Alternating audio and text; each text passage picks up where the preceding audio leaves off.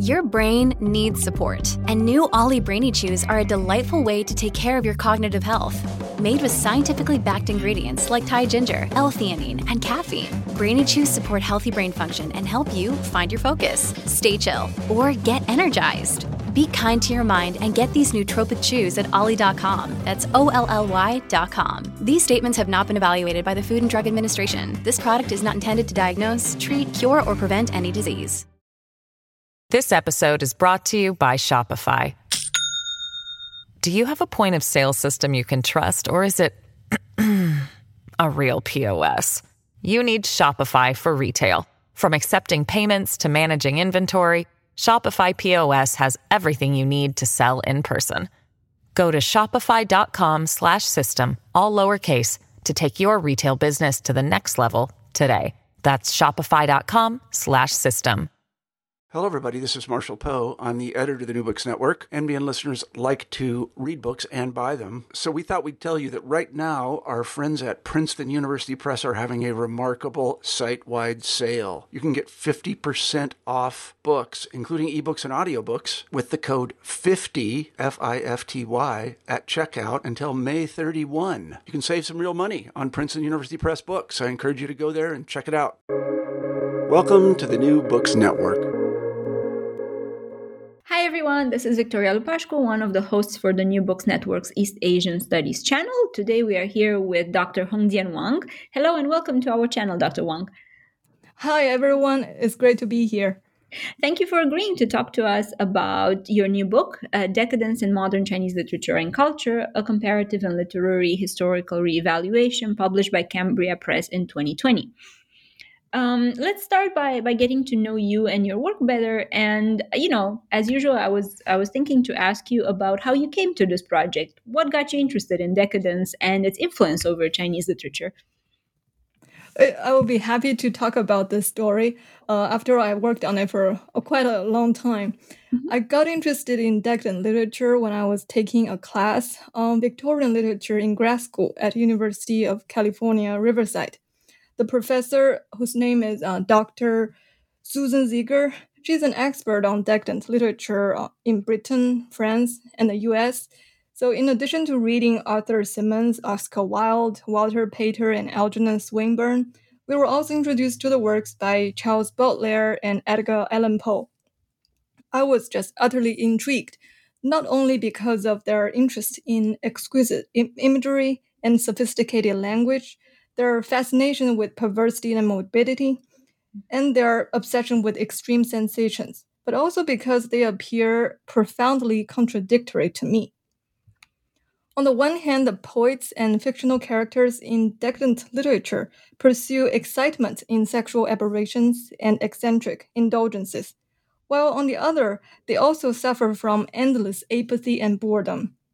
At the core of their central pursuits seems to lie a thirst for intellectual pleasure. Despite their seemingly irredeemable apathy and boredom, they appear to maintain a proud sense of triumph. More importantly, the sense of decadence I got from this class significantly differed from my impression of Tui Fei, which is the Chinese translation of the term since the early 1920s. In Chinese, Tui Fei has a strong connotation of pessimism and hedonism, which, though overlapping with its European counterpart, lacks the important contradictions that I noticed in British and French decadence. I decided to dig into it and find out how and why Chinese Tui Fei diverged from European decadence, which led to my reevaluation of 4 Chinese writers in the 20s and 30s, 80s, and 90s, all of whom have been labeled as decadent. I also wanted to find out if there are Chinese writers who do share the temperament and contradictions of the European decadent writers, which led to my study of 3 contemporary Chinese writers outside the socialist system since the mid-1980s. So it started off just as a simple curiosity, but later it became part of my dissertation project, and later it was turned into a book. When I started this scholarly journey, I did not realize that the simple curiosity would later change my understanding of decadence, or my understanding of 7 important modern Chinese writers, or the status of China's modern cultural elite, or the role played by the socialist system in China in all this transformation. I also did not realize that as I started off as a literary comparatist who was more interested in textual analysis, I ended up at the end of this journey an enthusiast of cultural history. I became fascinated with the socio-cultural conditions that gave rise to the intriguing literary phenomena like decadence. So that's just a brief summary of my love story with this topic. Oh, it's amazing. And I really like it when, there are stories like this that show the life of a project and, your development with it, right? As, Exactly. like it starts at very little and then, in a class, not to, disregard the importance of such classes, but, a seminar paper is different than, a book, right? And then you kind of spend so many years on developing this interest, and it takes a life on it of its own, and I find it fascinating. So it's I very totally agree that description. It's like growing together with a friend whose face starts blurry and became clearer and becomes prettier or uglier as I myself is growing and my observation and understanding of life in society and Chinese culture changes as well. So it's really a fun process. I agree. I totally agree. And I also would add that sometimes can be frustrating as, you feel growing maybe faster Yes. or the project is growing faster or I don't know. But I think it's part of the growth, right? I agree as well. I totally remember the frustrations. I'm happy that I grew out of it by now. Sure, absolutely. So, the book is divided into three parts, and each contains 2 or 3 chapters alongside the introduction and the conclusions. And here I'll quote that the book concentrates on writers from the 1920s and the early 1930s, and writers from the post-Mao era, as you mentioned as well. And it offers a close analysis of 3 groups of writers from different historical periods and evaluates the cultural context in modern China that made decadent rebellion either largely unnecessary or particularly appealing at different historical times. And the introduction, entitled Decadence versus Tui Fei, grounds us by contextualizing the definition of decadence as a movement in Europe and by positioning it in relation to Tui Fei in China. And here I was really curious about the ways in which the book talks about these two phenomena together and connects them very, very convincingly, I have to say, specifically since the book stands at the intersection of comparative literature and cultural history and then follows the logic of decadent works. Thanks very much for this question. It is an important one for me personally. However, it's interesting that to me, the difficulty is not how to connect Tui Fei with decadence, but how to disentangle them from each other. The difficulty has 2 aspects to it. First, my reading of European decadence was constantly interfered by the understanding of decadence among ordinary people. As we all know, when people hear the word decadence, they tend to immediately associate it with sometimes kinky sex, sometimes luxurious diet. We actually often read the word on the labels of silky chocolate and fancy wine. So probably because of this common understanding of decadence, it's quite a challenge to argue that Tui Fei, which combines a pessimistic worldview and an indulgence in physical pleasures, is not the same as decadence. However, while acknowledging the common understanding of decadence and Tui Fei as valid and important, I feel I need to do justice to the texts in European decadence by explaining the significant contradictions that got me intrigued in the first place. I came to realize that while European decadence embraced the cult of artificiality that led to all kinds of excesses, they were actually rebelling against the norms in which they believed. This is the primary paradox of decadence. They may appear outrageously perverse, but it was all for show. As I dug deeper into it, I realized that European decadents indulged themselves in this performance of perversion because they were anxious members of the elite in their respective societies, who felt that their cultural and moral authority was being challenged by the rising middle class, whom they despised. In order to reclaim and brandish their spiritual superiority, they decided to rebel against the norms they believed in. This pursuit of fundamentally intellectual pleasure is different from both the common understanding of decadence and of Tui Fei. Because of this performance of perversion, European decadence is doomed to be short-lived. As soon as the decadents started to repeat themselves, and as soon as the public started to imitate them, their rebellion would lose its uniqueness, and their claim for spiritual superiority would evaporate. European decadents started off bored because of their contempt for the bourgeois taste and pragmatism. Nothing can make their boredom more irredeemable than the bourgeois co-option of their rebellion. To me, this is the logic of decadent rebellion. It explains why decadence happened, how it worked, and what caused its hasty demise.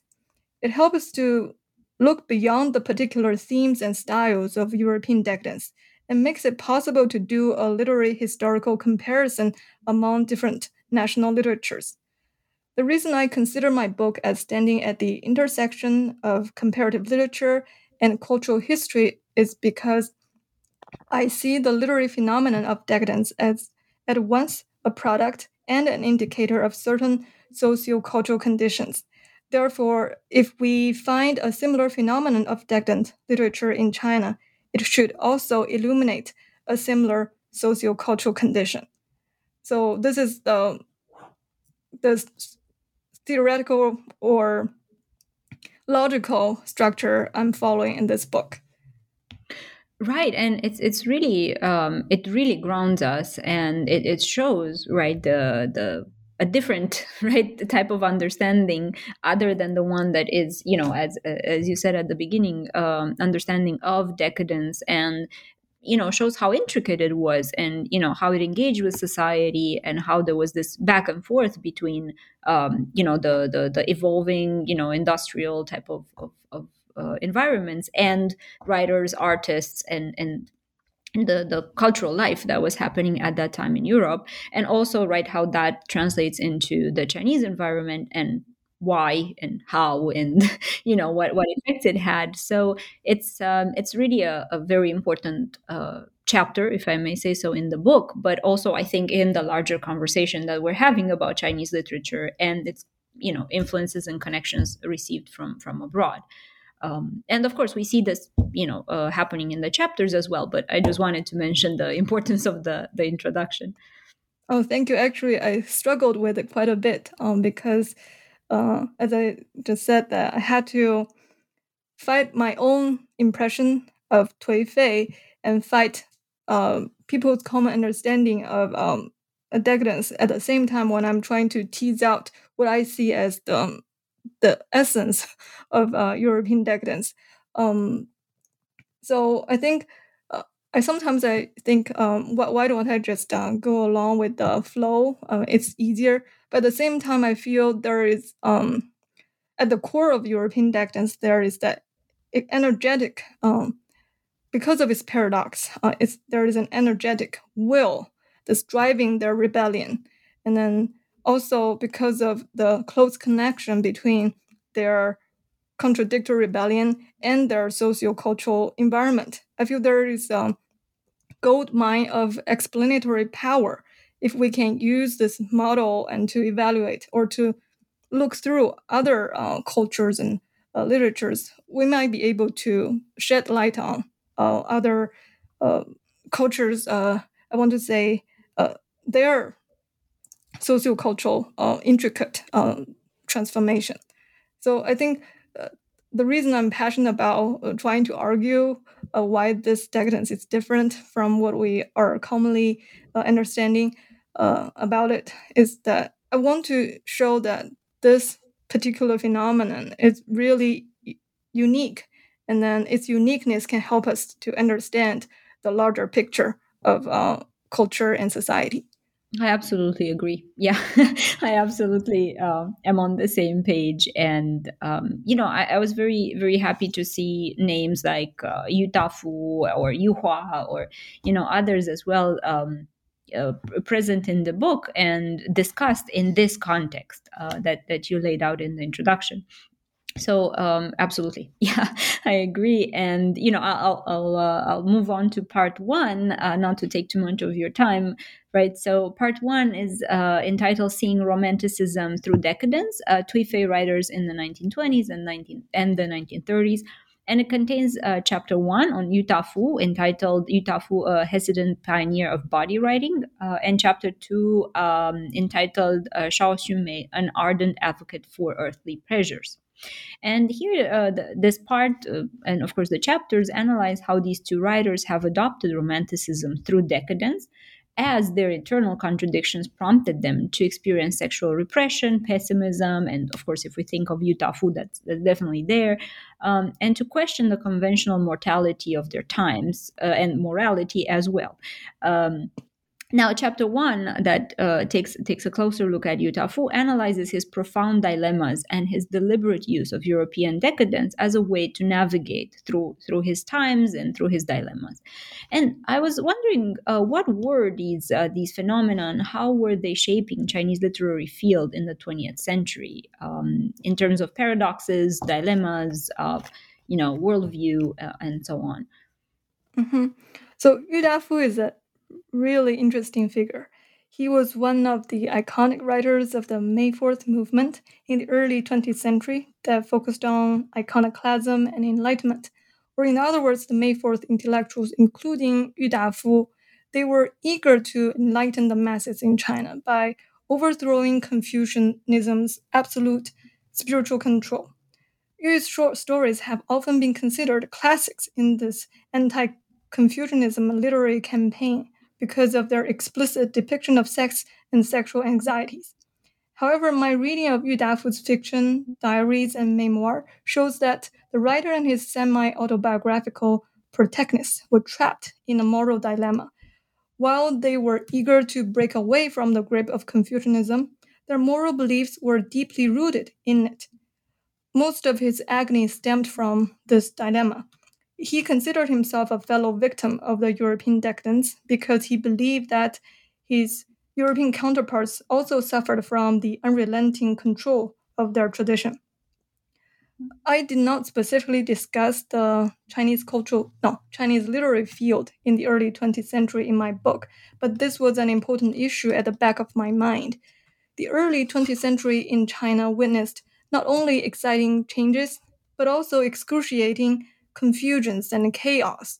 Different groups and individuals, including writers, critics, and readers, all lived through this thrilling and scary era and all tried to make sense of it and come to terms with it. According to Professor Perry Link, an important reason for the popularity of the Mandarin duck and butterfly literature at the time is that the writers offered the readers vicarious experiences of overcoming the temptations and anxieties of living in this modern time. While the butterfly writers tended to provide relatively harmonious solutions with conservative leanings, the May 4th writers like Yu Ta-fu tended to foreground the clash between the old and the new. However, as my reading of Yu Ta-fu also showed that Yu Ta-fu himself transformed over time. He started off as this tortured, pessimistic writer who's struggling with his obsession with the Confucian moral code and his belief in the new moral code.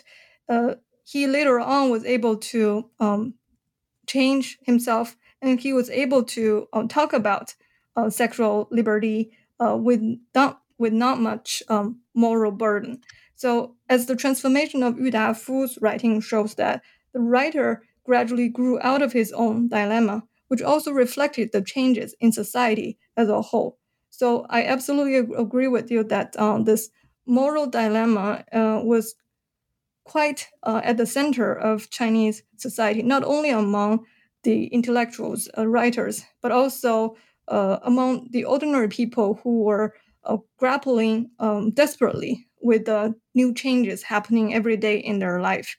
And I think literature is definitely an important way for these people to express, to imagine, and also to come to terms with all these dilemmas. Yeah, and we see it right with the other writers as well. Even though historical conditions have changed a little bit, but we follow this. It's kind of like the background sound, right? That we have.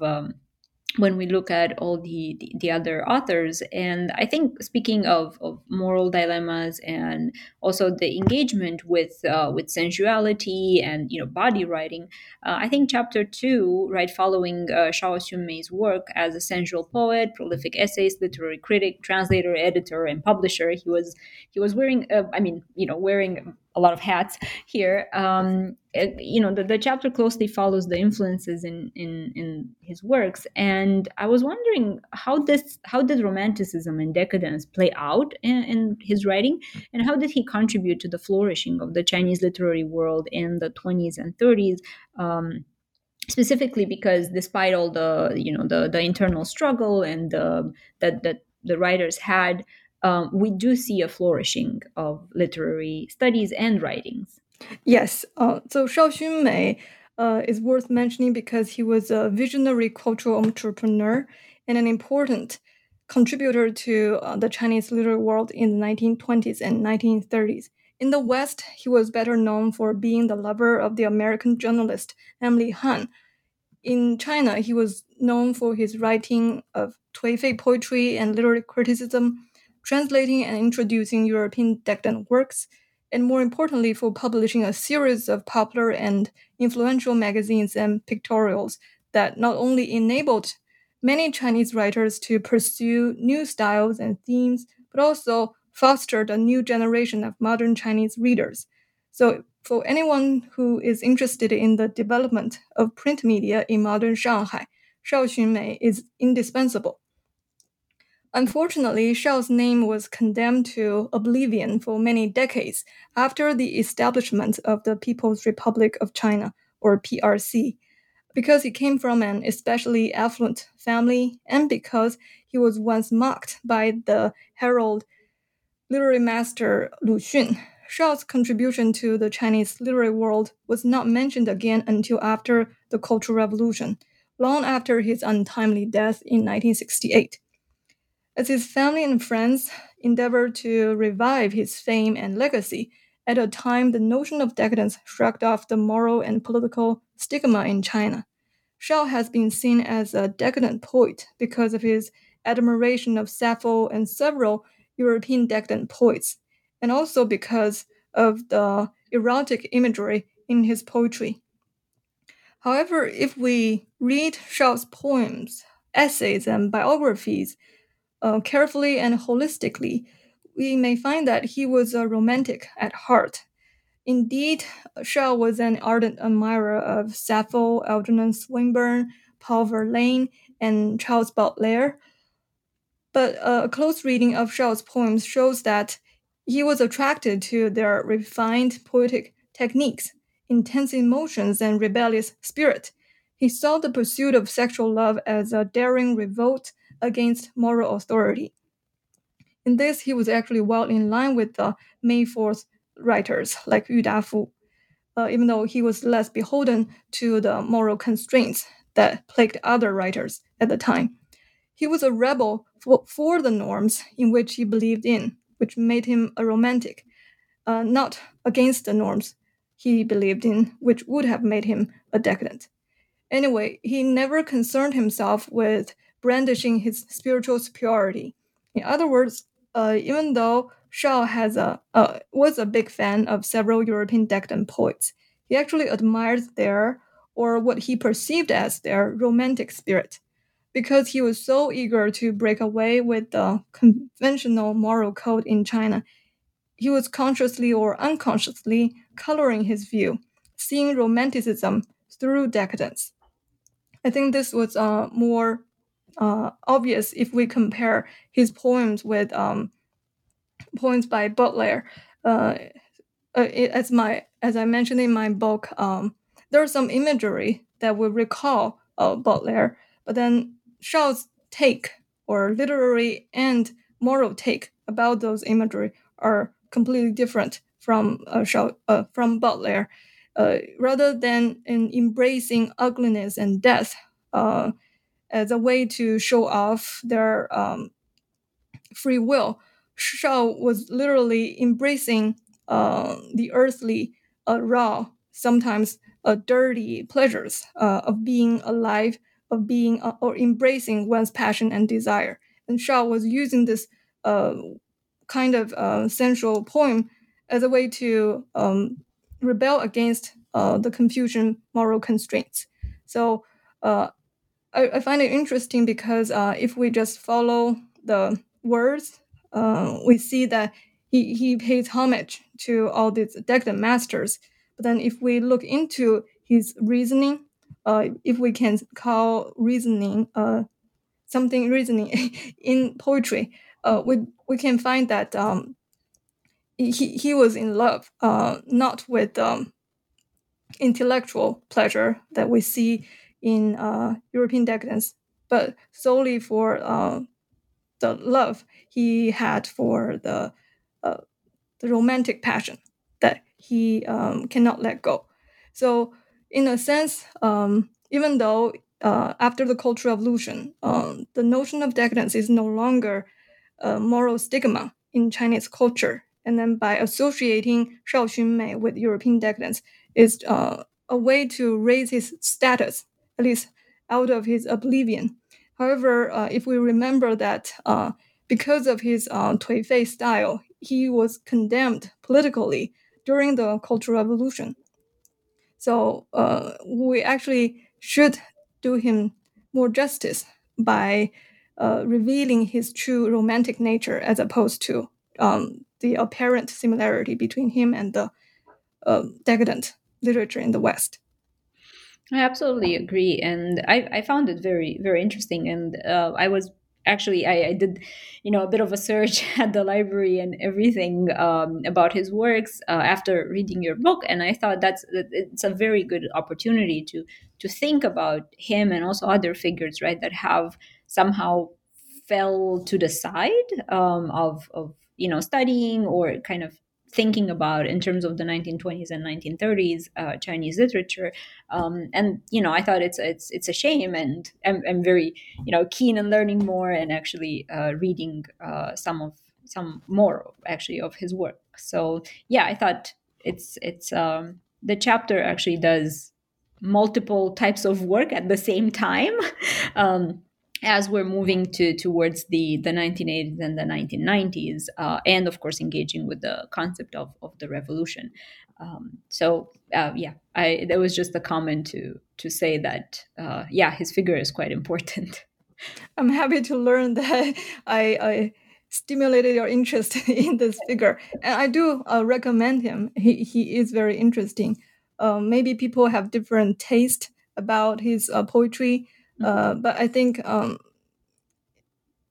after reading a little bit more of him, you can get very involved in his thinking.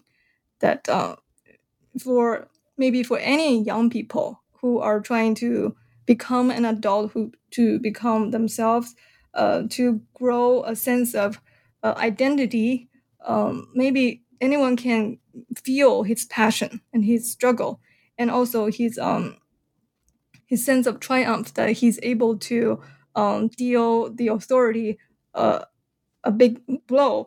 So I really recommend him to everyone. I'm happy to, and it's on my list. So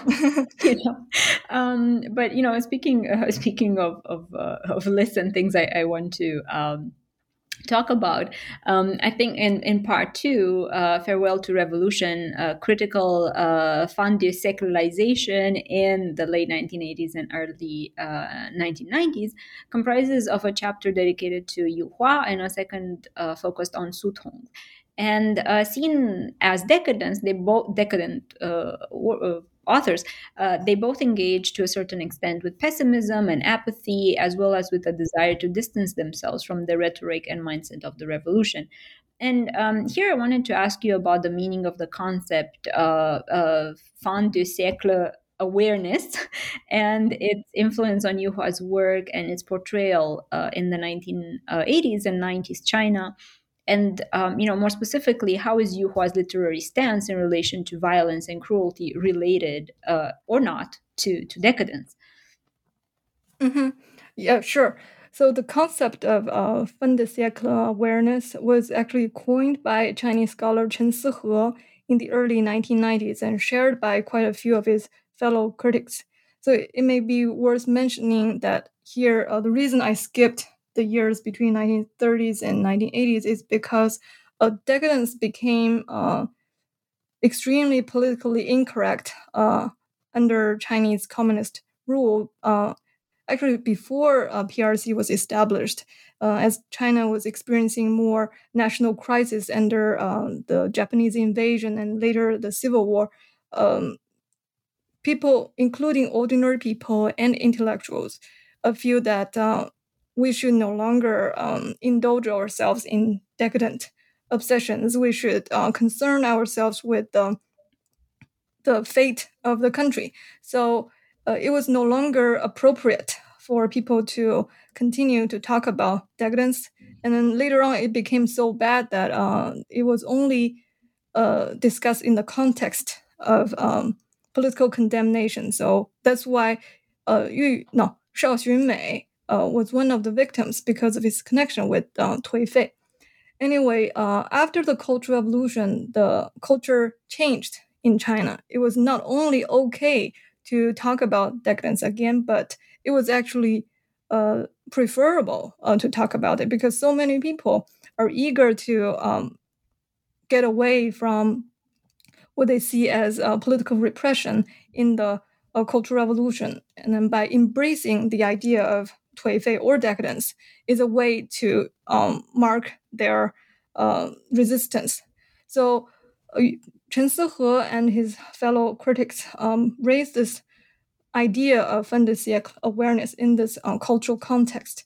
According to Chen, the term refers to the belief in the imminent end of the human world and an indifferent attitude to that end. This term bears obvious influence of postmodernism, which became extremely popular among many Chinese young scholars after Frederick Jameson's 1985 visit in China. To Chen, the signature coldness in Yu Hua's fiction, especially his character's complete apathy towards violence and death, represents the essence of that awareness. Chen and his fellow critics enthusiastically celebrated Yu's writing because they believe it suspends moral judgment, dissolves rationality, deconstructs Enlightenment ideals, and exalts nihilism, which fundamentally undermines the revolutionary fervor that turned Chinese upside down in the Maoist years. That said, I have to say that I disagree with Chen's assessment. Mm-hmm. In my reading, humanism has been the central concern in Yu's writing. His fiction reads especially cold-blooded because he adopts two layers of detachment in his writing. One between the narrators and the violence they narrate, and the other between Yu Hua, the author, and his narrators, which is to say that when we read the cold narration in his stories that is chilling to our bones, we have to remember that this narrator is not Yu Hua, or Yu Hua, the writer, is not endorsing this cold-blooded attitude. So Yu Hua he writes like this not to deconstruct morality, but to criticize both the narrated evil and the attitude of nonchalance towards it. Moreover, he attributes fatalism not to the mysterious destiny of human beings, but to the disasters caused by concrete historical events, the Cultural Revolution in particular. I still remember vividly interviewing Yu Hua when he came to Riverside to give a talk on his book, China in 10 Words. And he told me that even though he was quite young when the Cultural Revolution started, it was so shocking to him, even though he was a boy, that it became at the the center of his writing thereafter. So even though scholars like Zhao Yiheng cannot believe that a generation that's so young can be so obsessed with the Cultural Revolution, Yu Hua is a case in point that the human disaster can seep into childhood, and which is why we see it everywhere in Yu Hua's writing. So Yu Hua's writing does have a morbid penchant that recalls European decadence, but he exposes darkness in society, not to brandish his own free will, but to call for a restoration of humanism. The scholarly efforts by Chen and his fellow critics to fin de siècleize Yu's writing in the late 1980s and early 1990s has less to do with Yu's own writing, more to do with the scholars' desire or eagerness to bid farewell to the revolutionary rhetoric and mindset that they consider to be initiated in the May 4th movement and responsible for the political catastrophes in the past decades. So here I think I'm trying to say that even though I disagree with Chen Sihe's assessment with Yu Hua, I understand why they were reviving this idea at this particular time. And then as we can see that later, as you continue to write, his writing warmed up. It became less and less cold-blooded, less and less cruel. Instead, he showed the other side of his humanism, that is the conviction in the goodness of human nature. So through this chapter, I was happy to explain not only my understanding, but also my love of Yu Hua's work, because Yu Hua is one of my favorite writers. I wanted to say that his cold writing actually is a disguise of his warm heart, and then we should interpret his coldness as his way of condemnation of the evil he sees, but it doesn't change the fact that he still believes that human being can be and should be better, should be nicer, kinder, and everything else. Absolutely. Yeah. And, I don't want to interrupt you, but I also wanted to say that, I love Yu Hua's work as well. And, I'm looking for opportunities to talk about it every time.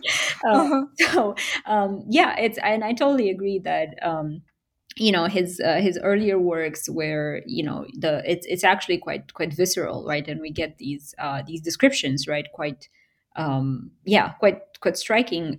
It is, right, a way of exploring humanism, or exploring the side of the human nature that it's part of a larger picture, and it doesn't mean that he necessarily endorses it, but it's a critique of facts. And so I totally agreed with what you're saying, and I just wanted to pitch in with, yes, I like him. And I think it's if you think about it, for someone who loves human beings so much, he has to go through a lot of mental effort to restrain his love and to show the bloodiness, the coldness and cruelty among human beings. So I think that's fascinating to me. I don't think I can manage, but Yu Hua did it, and then that's why I love him. Right. I totally think there was a lot of emotional and mental gymnastics that he had. Yes. And I think this goes for Su Tong as well, to a certain extent, and we definitely see this in chapter 4, entitled Su Tong, a Chinese echo of Nietzsche, and the chapter explores how and why Su Tong echoes Nietzsche, but not European decadent writers, as you mentioned on page 112. And I wanted to turn the statement into a question about Su Tong's writing and position vis-a-vis a clear distancing from the rhetoric of revolution, right? Regarding his echoing of Nietzsche, an interpretation of decadence from Nietzsche's perspective, and then how Su Tong takes that and kind of portrays it in his writing. Mm-hmm. I think scholars probably all agree that Su Tong's writing is criticism of revolution. I think my intervention here, or my contribution here, is to say that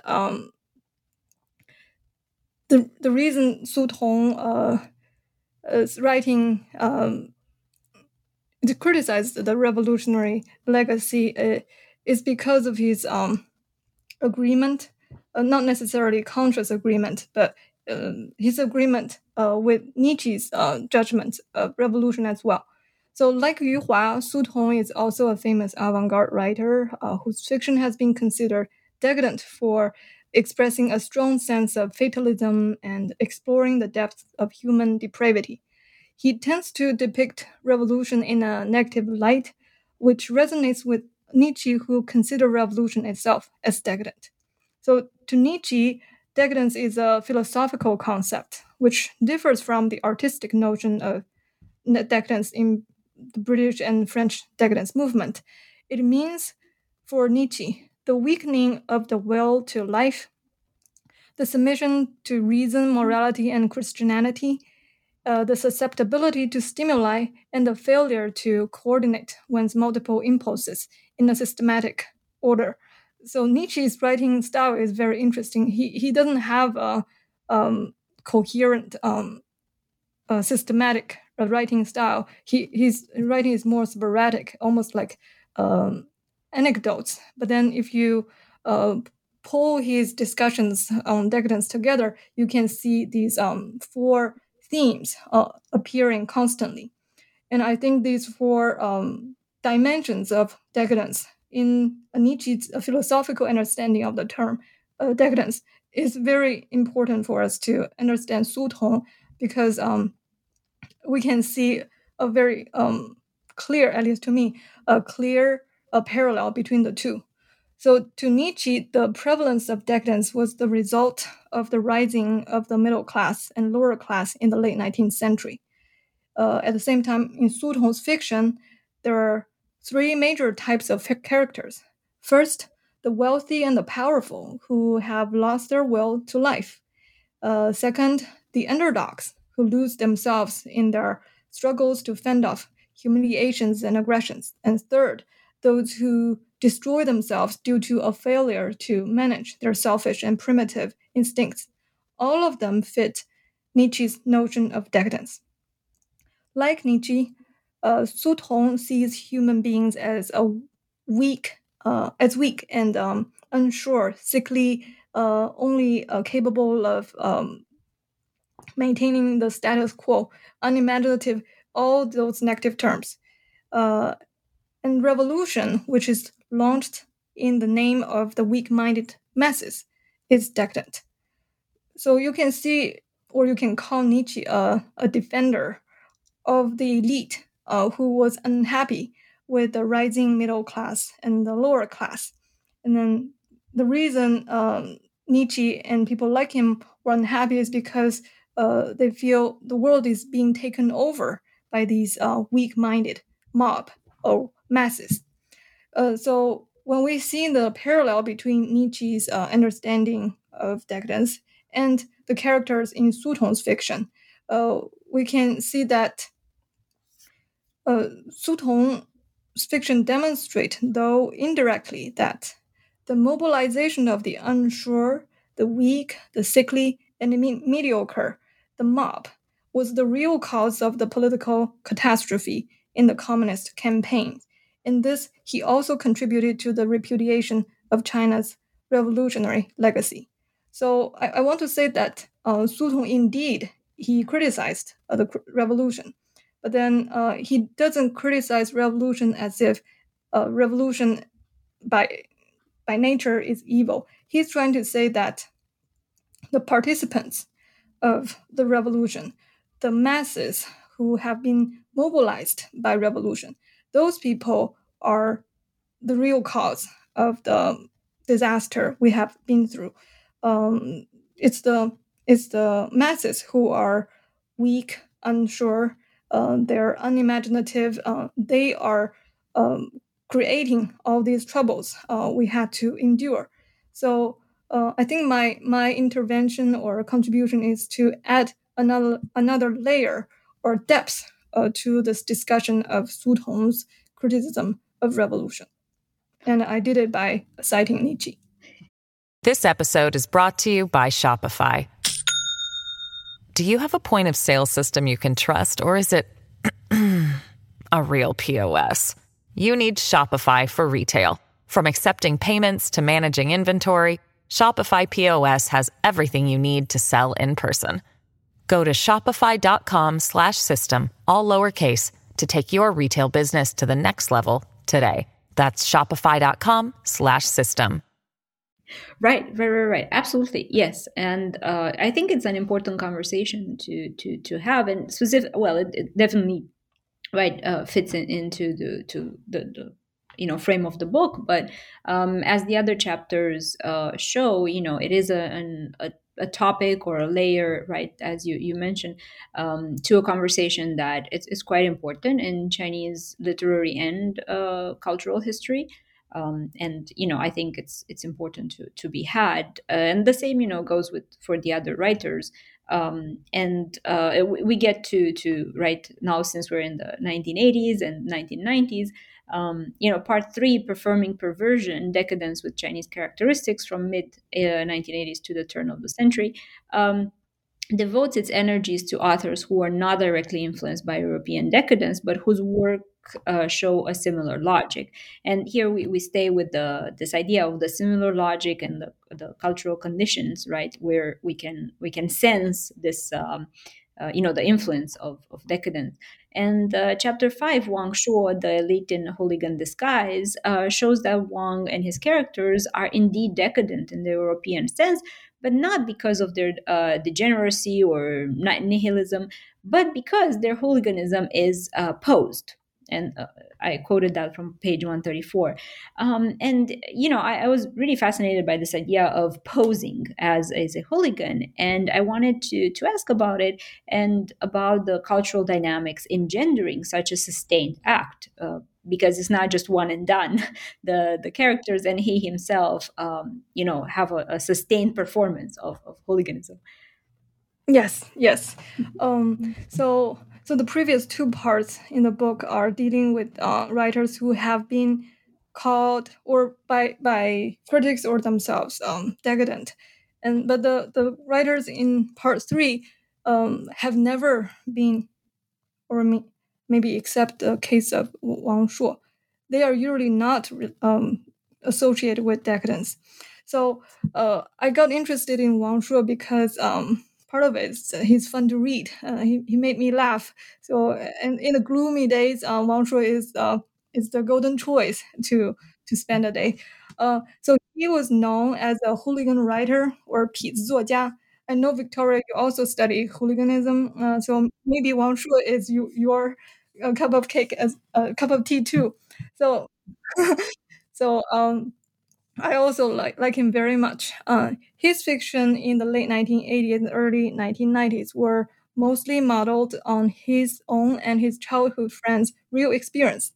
So scholars, including supporters and detractors, have called him 颓废because they note in his fiction a spiritual nihilism and moral degeneracy. My reading of Wang Shuo, however, demonstrates that his notorious master of mischief characters, in spite of their irreverent appearance and criminal activities, they actually identify with mainstream values wholeheartedly. Also, they are not desperate commoners, marginalized in society in the Reform era, but members of a military elite who grew up in a privileged military compound in Beijing and maintained close connections with the authorities. They flaunt their freedom to transgress mainstream values that, at a deeper level, they believe in, and in so doing experience a strong sense of superiority over ordinary people. You talked about posing being important here, and I totally agree, because they are not commoners, they're not marginalized, they are actually elite, and they actually believe in the social norms, but they still decided to pretend that they are hooligans, they're good for nothings, and then they also pretend that they don't care about the mainstream, and they actually mock the mainstream and ridicule them ruthlessly. So in my reading, this posing resonates strongly with European decadence.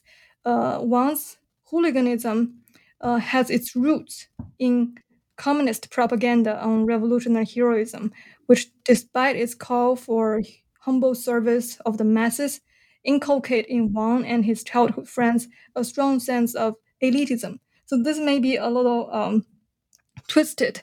I'm trying to say that Wang Shuo and his friends came from a unique class in contemporary Chinese society. Ever since PRC was established, there was this socialist trinity that composes peasants, workers, and soldiers. So among the three, actually, the military has been enjoying high status in both social and political arena.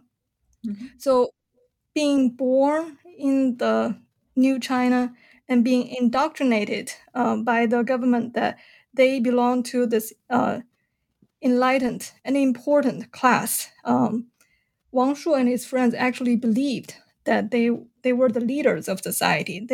They're supposed to be worshipped as hero, as we have seen so many times in political propaganda. But all this changed suddenly at the end of the Cultural Revolution. As the country started to embrace reform and opening up, they abandoned their previous socialist trinity. The former heroes, revolutionary heroes embodied in these army soldiers, this entire image with aura suddenly collapsed. So, for a generation who were brought up to believe that they are the future savior of China and the world, they suddenly basically lost their hope. And then also the society switched their attention and adoration away from the military elites. So they no longer enjoy that worship that they have been expecting ever since they were young. So it is this sudden decline of their cultural and moral authority that triggered this posing, this decadent performance, that by rebelling against the norms they believe in, they're able to show the ordinary people who they have been thinking are inferior to themselves. They were able to show that they are still superior. At least they can indulge themselves in these kind of perverse pleasures. So that's why I'm arguing that Wang Shuo's decadent rebellion was rooted in the socialist system. It is the socialist education of the revolutionary heroism that made him such perverse hooligan writer. They resort to decadent rebellion as a way to reclaim their superiority. However, because of the paradoxes in this rebellion, they have to give it up shortly.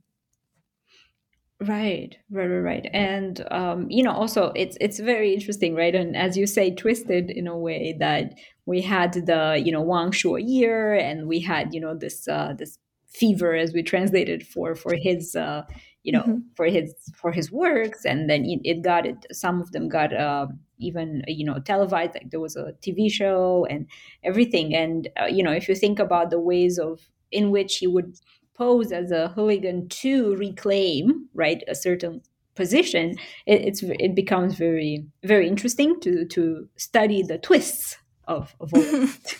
Yeah. I think another twist to the story is that Wang Shuo, his main target of his mockery was the intellectuals.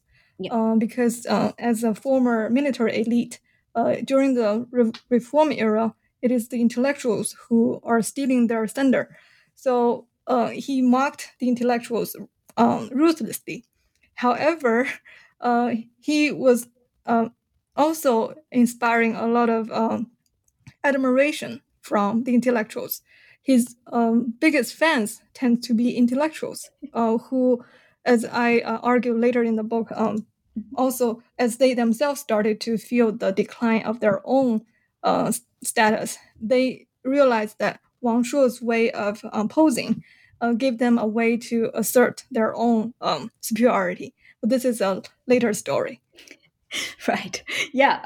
Everything is fascinating. So, it's worth putting out there. And I think we can follow the same line in large, kind of in larger strokes when we're talking about Wang Xiaobo in chapter 6, entitled Wang Xiaobo, Contrarian Hero, where we learn about his close engagement with and writings on irrationality. And how is this emblematic of the cultural and social anxiety in 1990s China? And I was wondering, how does it speak or not to what Wang Shuo was proposing in a way? Mm-hmm. So Wang Xiaobo is one of my favorite authors as well. He was a legend on China's contemporary cultural scene. He has been a standard bearer for Chinese liberalism despite his untimely death in his early 40s. What is interesting is that while Wang Xiaobo relentlessly deplores the intellectual destruction during the Cultural Revolution in his essays and dystopian fiction, he portrays deliberately irrational protagonists in his most unforgettable novellas. So scholars tend to focus on his discussion of intellectual destruction of the Cultural Revolution and his proposal or embrace of reason and intellectual freedom. I agree, and it's actually everywhere. If you read Wang Xiaobo, he also tends to get repetitive from time to time about his obsession with reason and liberty.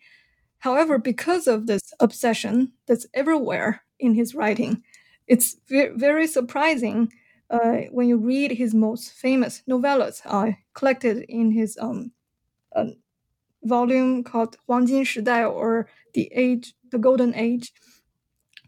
In these stories, which are set during or after the Cultural Revolution, his characters, especially those female characters, are usually obsessed with their unique individuality by pursuing intellectual pleasure in ways that contradict their own beliefs and their best interests, just as it was for the European decadents.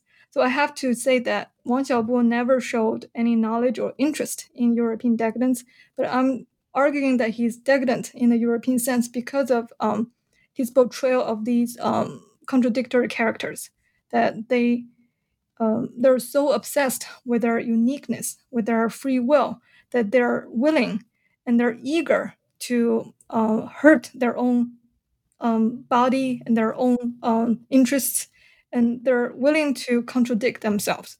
So this is the logic I have been following.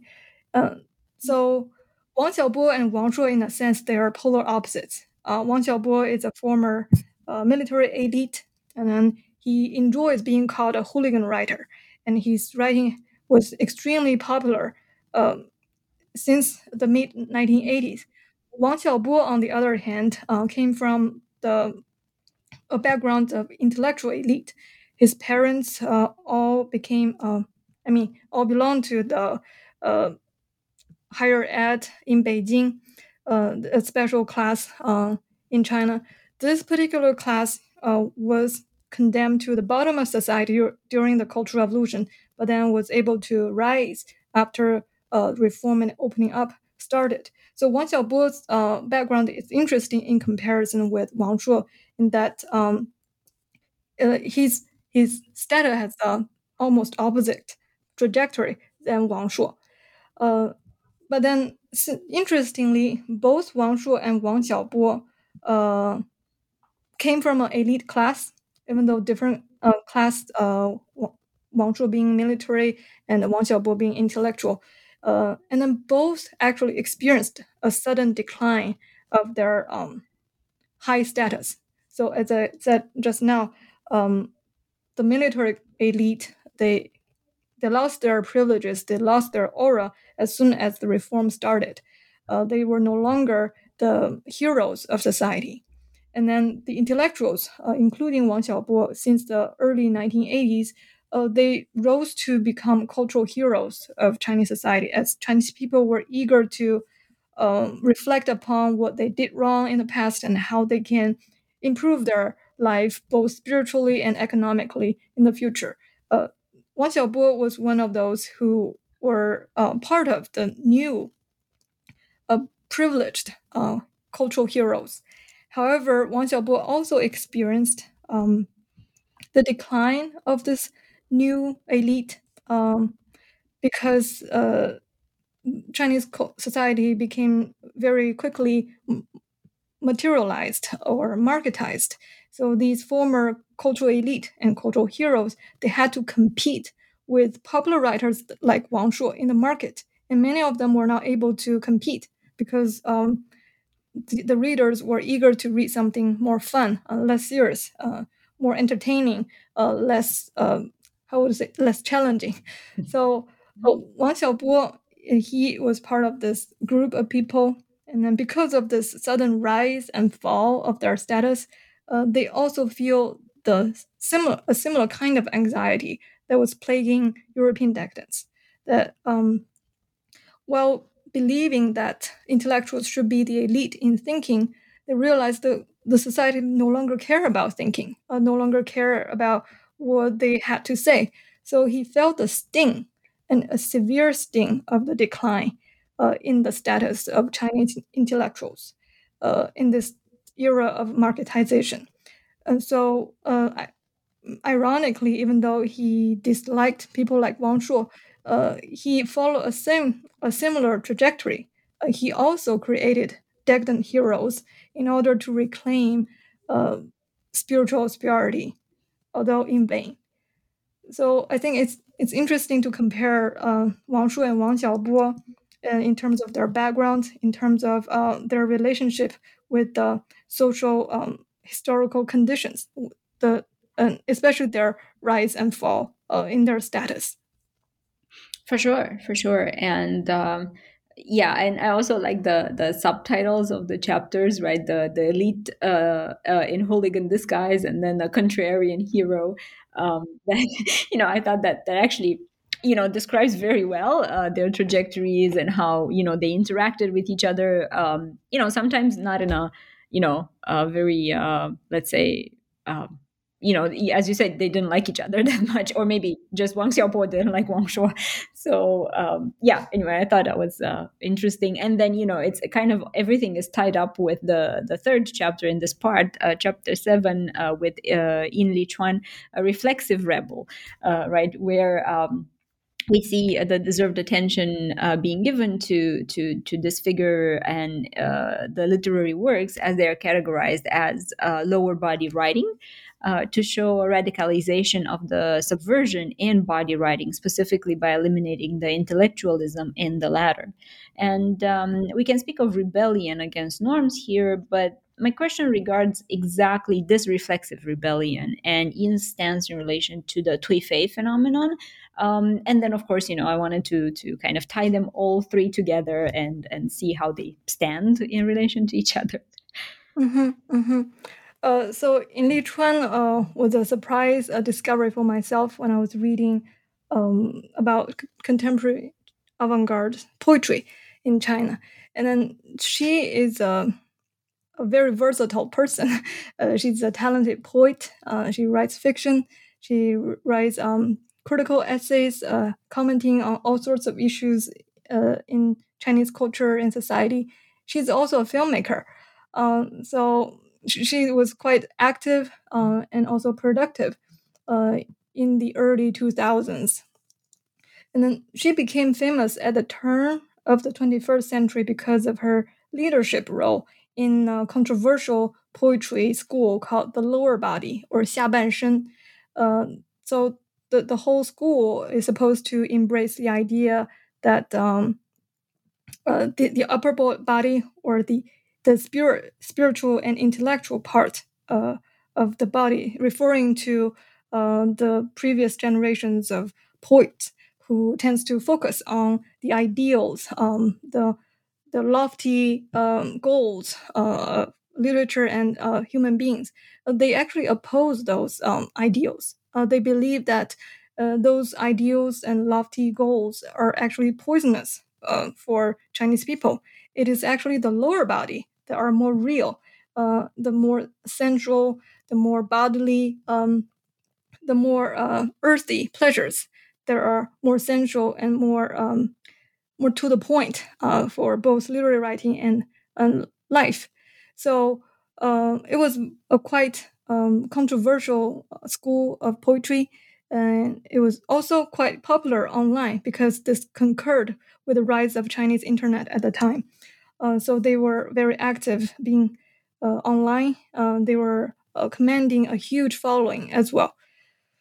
Yin Li Chuan was actually quite unique because when I was reading her poetry in comparison with her fellow lower body poets, that she was actually very critical of their own writing. So on the one hand, she's emphasizing all these lower body functions and activities. On the other hand, she cannot stop reflecting upon them. So she actually brought in a huge amount of intellectualism to this anti-intellectual school of poetry.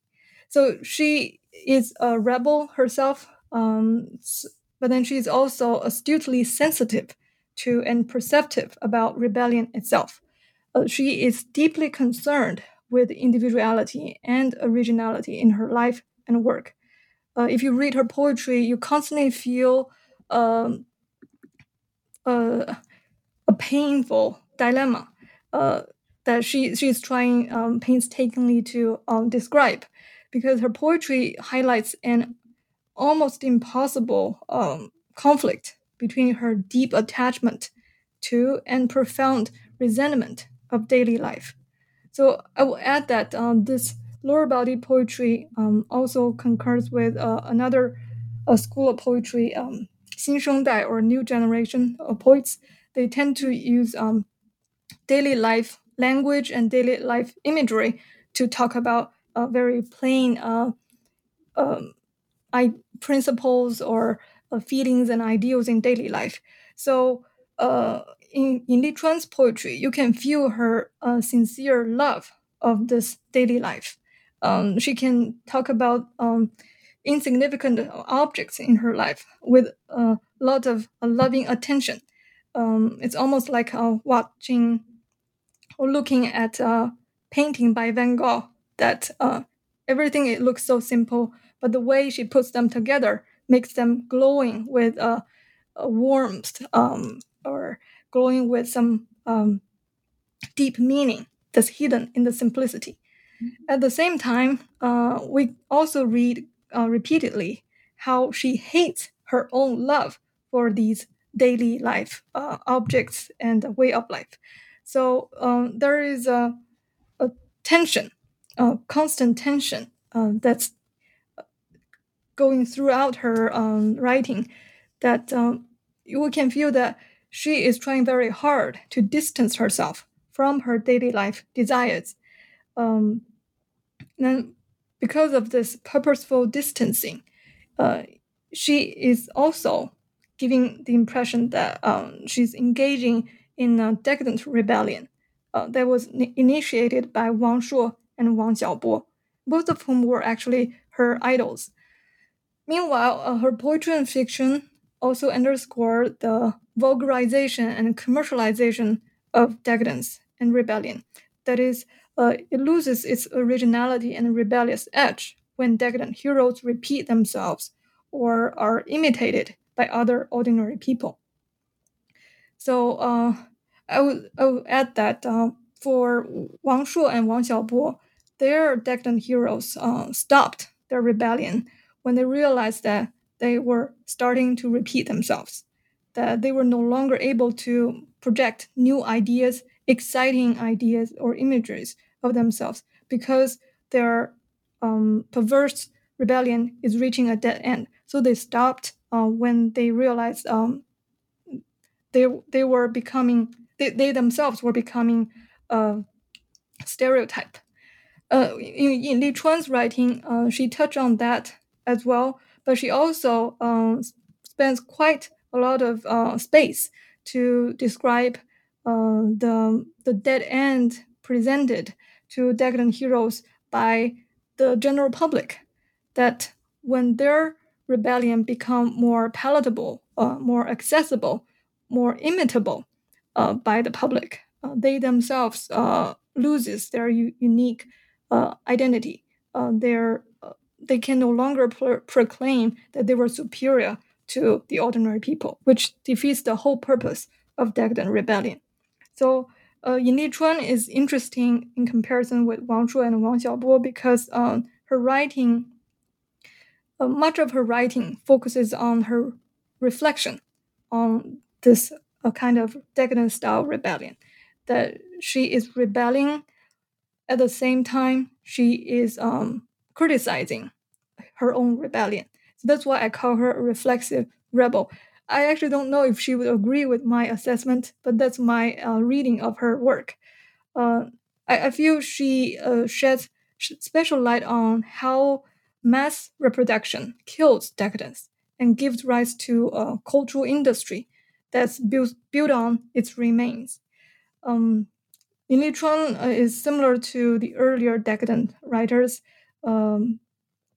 that after going through this reflection about the paradoxes of decadent rebellion, she eventually accepted the death of decadence peacefully. She didn't have any pain when she decided that this rebellion is not going to further its advance. So in a film she made in, I don't remember which, maybe 2009, it's called actually I don't remember the title, but anyway, in that movie she returns to the norms she believes in. There are several key scenes in that movie that recalls her earlier poetry, where she was lovingly describes the daily life objects and activities and desires. So I just feel overall Yin Lichuan, despite her young age, she's very seasoned and sophisticated. She's able to see through the whole project of decadent rebellion. She participated in it, and she also acknowledged that it's not going to win at the end of the day. And then the cultural elite who felt their status was declining eventually just had to accept that fact, that there's not much to do. So I think this is why I find Yin Lichuan's writing fascinating, and I also recommend her poetry and fiction to everyone who is interested. I agree. Yeah, I second that. Absolutely. And yeah, the question now that I had, and your conclusion actually put it on paper perfectly: decadence or not, right? And the rise and fall of China's modern cultural elite is the subtitle of the conclusion, and very astutely poses the question. So what can we say, right, after considering all of these writers and also the cultural and literary conditions so far? And I was thinking that the elites were a part and parcel of decadence, and how did they expand its purviews and cultural tenets, whether they did or not? So I was just looking for a few concluding right remarks. Mm-hmm. Yeah. Mm-hmm. Oh, I was actually very surprised that I wrote the conclusion. In my dissertation, I only thought about why decadent literature arose in the late 80s and 90s, and my conclusion in my dissertation was quite simple. It's that, these cultural elites, these intellectuals, they were unhappy because the society is getting so materialistic, marketized, that they became very cynical, and they hate that they're no longer the heroes. So end of the story, they decided to rebel in a decadent way. However, as I thought a little bit further, I realized that it's more complicated than that. Because if you think about it, the writers in the 1920s and 30s in China, they were actually living in a similar social environment. They also had to deal with commercialism that was very lively in China in the early 20th century. We tend to forget that in the early 20th century, China was already pretty, in a sense, modernized and commercialized. When we were reading the canonized Chinese literature, we tend to focus on the writers who are more concerned with China's national fate and enlightenment issues. But then we also tend to forget that all those May 4th writers were competing with Mandarin duck and butterfly writers at the same time. So in a sense, the writers in the 80s and 90s should feel similar to the writers in the 20s and 30s because they were both experiencing competition, fierce competition with the commercial market. But since my book shows that writers in the 20s and 30s did not experience the sudden decline in their status, they did not feel the need to resort to decadent rebellion. So I had to ask myself why. I had to explain this to myself. And then I also compared these two groups of writers with 19th century European decadent writers. And then similarly, those writers were also experiencing the challenge from the rising middle class, the bourgeois economy and ideology. So again, why in China the decadent rebellion didn't appear earlier than the late 1980s and 80s? And I realized that the reason May 4th writers did not feel the sting of that decline is because that their social and cultural condition has more dimensions than the solely economic aspect. So they were in a time that not only China was going through commercialization, but also a huge national crisis. They had to experience the foreign invasions. They had to experience the civil war. So the country itself was in such a dire situation that people were looking up to the intellectuals, to the writers, to offer them some solution, a way out.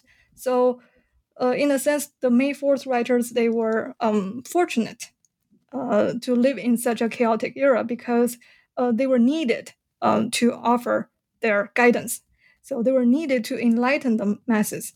Because of this huge need, the May 4th writers, despite their initial marginalization in the market, they enjoy a high status and high self-esteem that they didn't need to resort to decadence to claim their spiritual superiority. Their superiority was a given. And similarly, in the immediate post-Mao era, writers like Su Tong and Yu Hua, on the one hand, they didn't have to experience the commercialization of Chinese society yet. And at the same time, the country was at a similar stage to the 20s and 30s.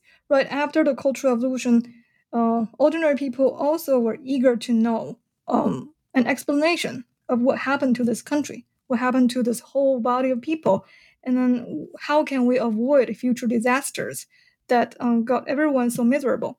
So this generation of writers emerging after the Cultural Revolution were extremely lucky that they were needed by the ordinary people to offer their enlightened explanation or solution. At the same time, the socialist system was providing them. They didn't have to compete in the market. So even though many of the stories written by the avant-garde writers were very esoteric, that would never become popular in today's society, they were taken as gold at the time. People were willing to endure the painful reading of their works because this unique combination of time and circumstances. But then this golden era for Chinese writers did not last very long. As I said just now, that since the mid-1980s, with the reform and opening up, the cultural market became increasingly commercialized. And then when Wang Xiaobo, who came back to China from America in the late 1980s, he realized that his former dream of becoming a cultural hero is no longer possible. So this is the main reason these writers coming in the late 80s and early 90s decided to rebel to reclaim their spiritual superiority. And then if we compare the Yu Hua, Su Tong, and the other three, I think the main difference is that Yu Hua and Su Tong, they benefited from the socialist system. By the time the market became commercialized, their status was established. They didn't have to compete. They actually was able to capitalize on their previous popularity. And then for the Wang Shuo and Wang Xiaobo, they were actually betrayed by the socialist system. Wang Shuo was made by the system to believe that he would be a revolutionary hero. Wang Shuo was made to believe by the socialist system that he would be a cultural hero. But neither heroic dream was going to pan out as the country continued to reform and as the system started to withdraw its support, both ideologically and economically. So the decline or the sense of decline of status for these younger or later writers were extremely real. That if they were not made to believe that they would become heroes, they may not feel the same sting that they felt eventually. So in a sense, we can blame the socialist system for creating this decline by raising them very high in the first place and then suddenly take away the support under their knees and then make them fall harshly to the ground, which triggers their decadent rebellion. So I think after thinking through these different pieces and put them together, I realized that it's the socialist system that was playing the crucial role to spur the emergence of decadent rebellion. And I find that very interesting to myself. And I was happy to write it in my conclusion. I found it fascinating as well. And so, so intricately interesting, for lack of a better word, that, just looking at this over the span of decades, right? And how we can characterize the system, but we can also characterize cultural connections and development of works and development of writers' careers, and of course the development of cultural elites, right, through this perspective. So yeah, I totally agree. And I have a ton of other questions, but I wanted to not take your whole afternoon and lunchtime, and I was wondering whether you could tell us more about your current projects, what you're working on right now. Sure, I'll be happy to. So my journey through decadence in 20th century Chinese literature and culture made me realize that my true passion is actually the ever-changing dynamics among the state, the cultural elite, and the populace in modern China. I ventured a little bit into the elitist avant-garde theater in the past few years, and right now my research focuses on the popular satiric skits, or called xiaopin, in the National Spring Festival Gala on China Central Television, or CCTV. The CCTV Gala skits are the most popular performance in the most watched show on the most censored channel in mainland China. I believe they provide a unique window to examine the political discourse in contemporary China, especially how the state and the populace contest and engage with each other through laughter. I'm working on expanding this project into my second monograph, tentatively titled The Laughter of the Others, Satiric Skits on the CCTV Spring Festival Gala and China's Post-Socialist Condition. I want to shed light on China's post-socialist condition through the comic portrayal of various types of others, be it occupational, sexual, age, moral, regional, ethnic, or racial. I'm looking forward to working on this project because I want to have some good laugh. Yeah. Absolutely. And yeah, it's amazing. I mean, now that you mention it, it opened up a whole new window in my head, of all these right events that happen every year. And then you have these skits and they totally reflect right on the engagement between the political system and the cultural industry, if we may say so. No, and of course, much more. But that's amazing, and I really want to interview you on the next book. So I'll keep an eye out. But of course, in the meantime, I hope to read more as it's getting published. And before that, I want to thank you very much for talking to us today. And I look forward to more amazing work. Oh, thank you so much. It's really a great pleasure being here. And I also look forward to hearing your research as well. Maybe I can interview you sometime as well. Oh, that would be lovely. Thank you. Thank you.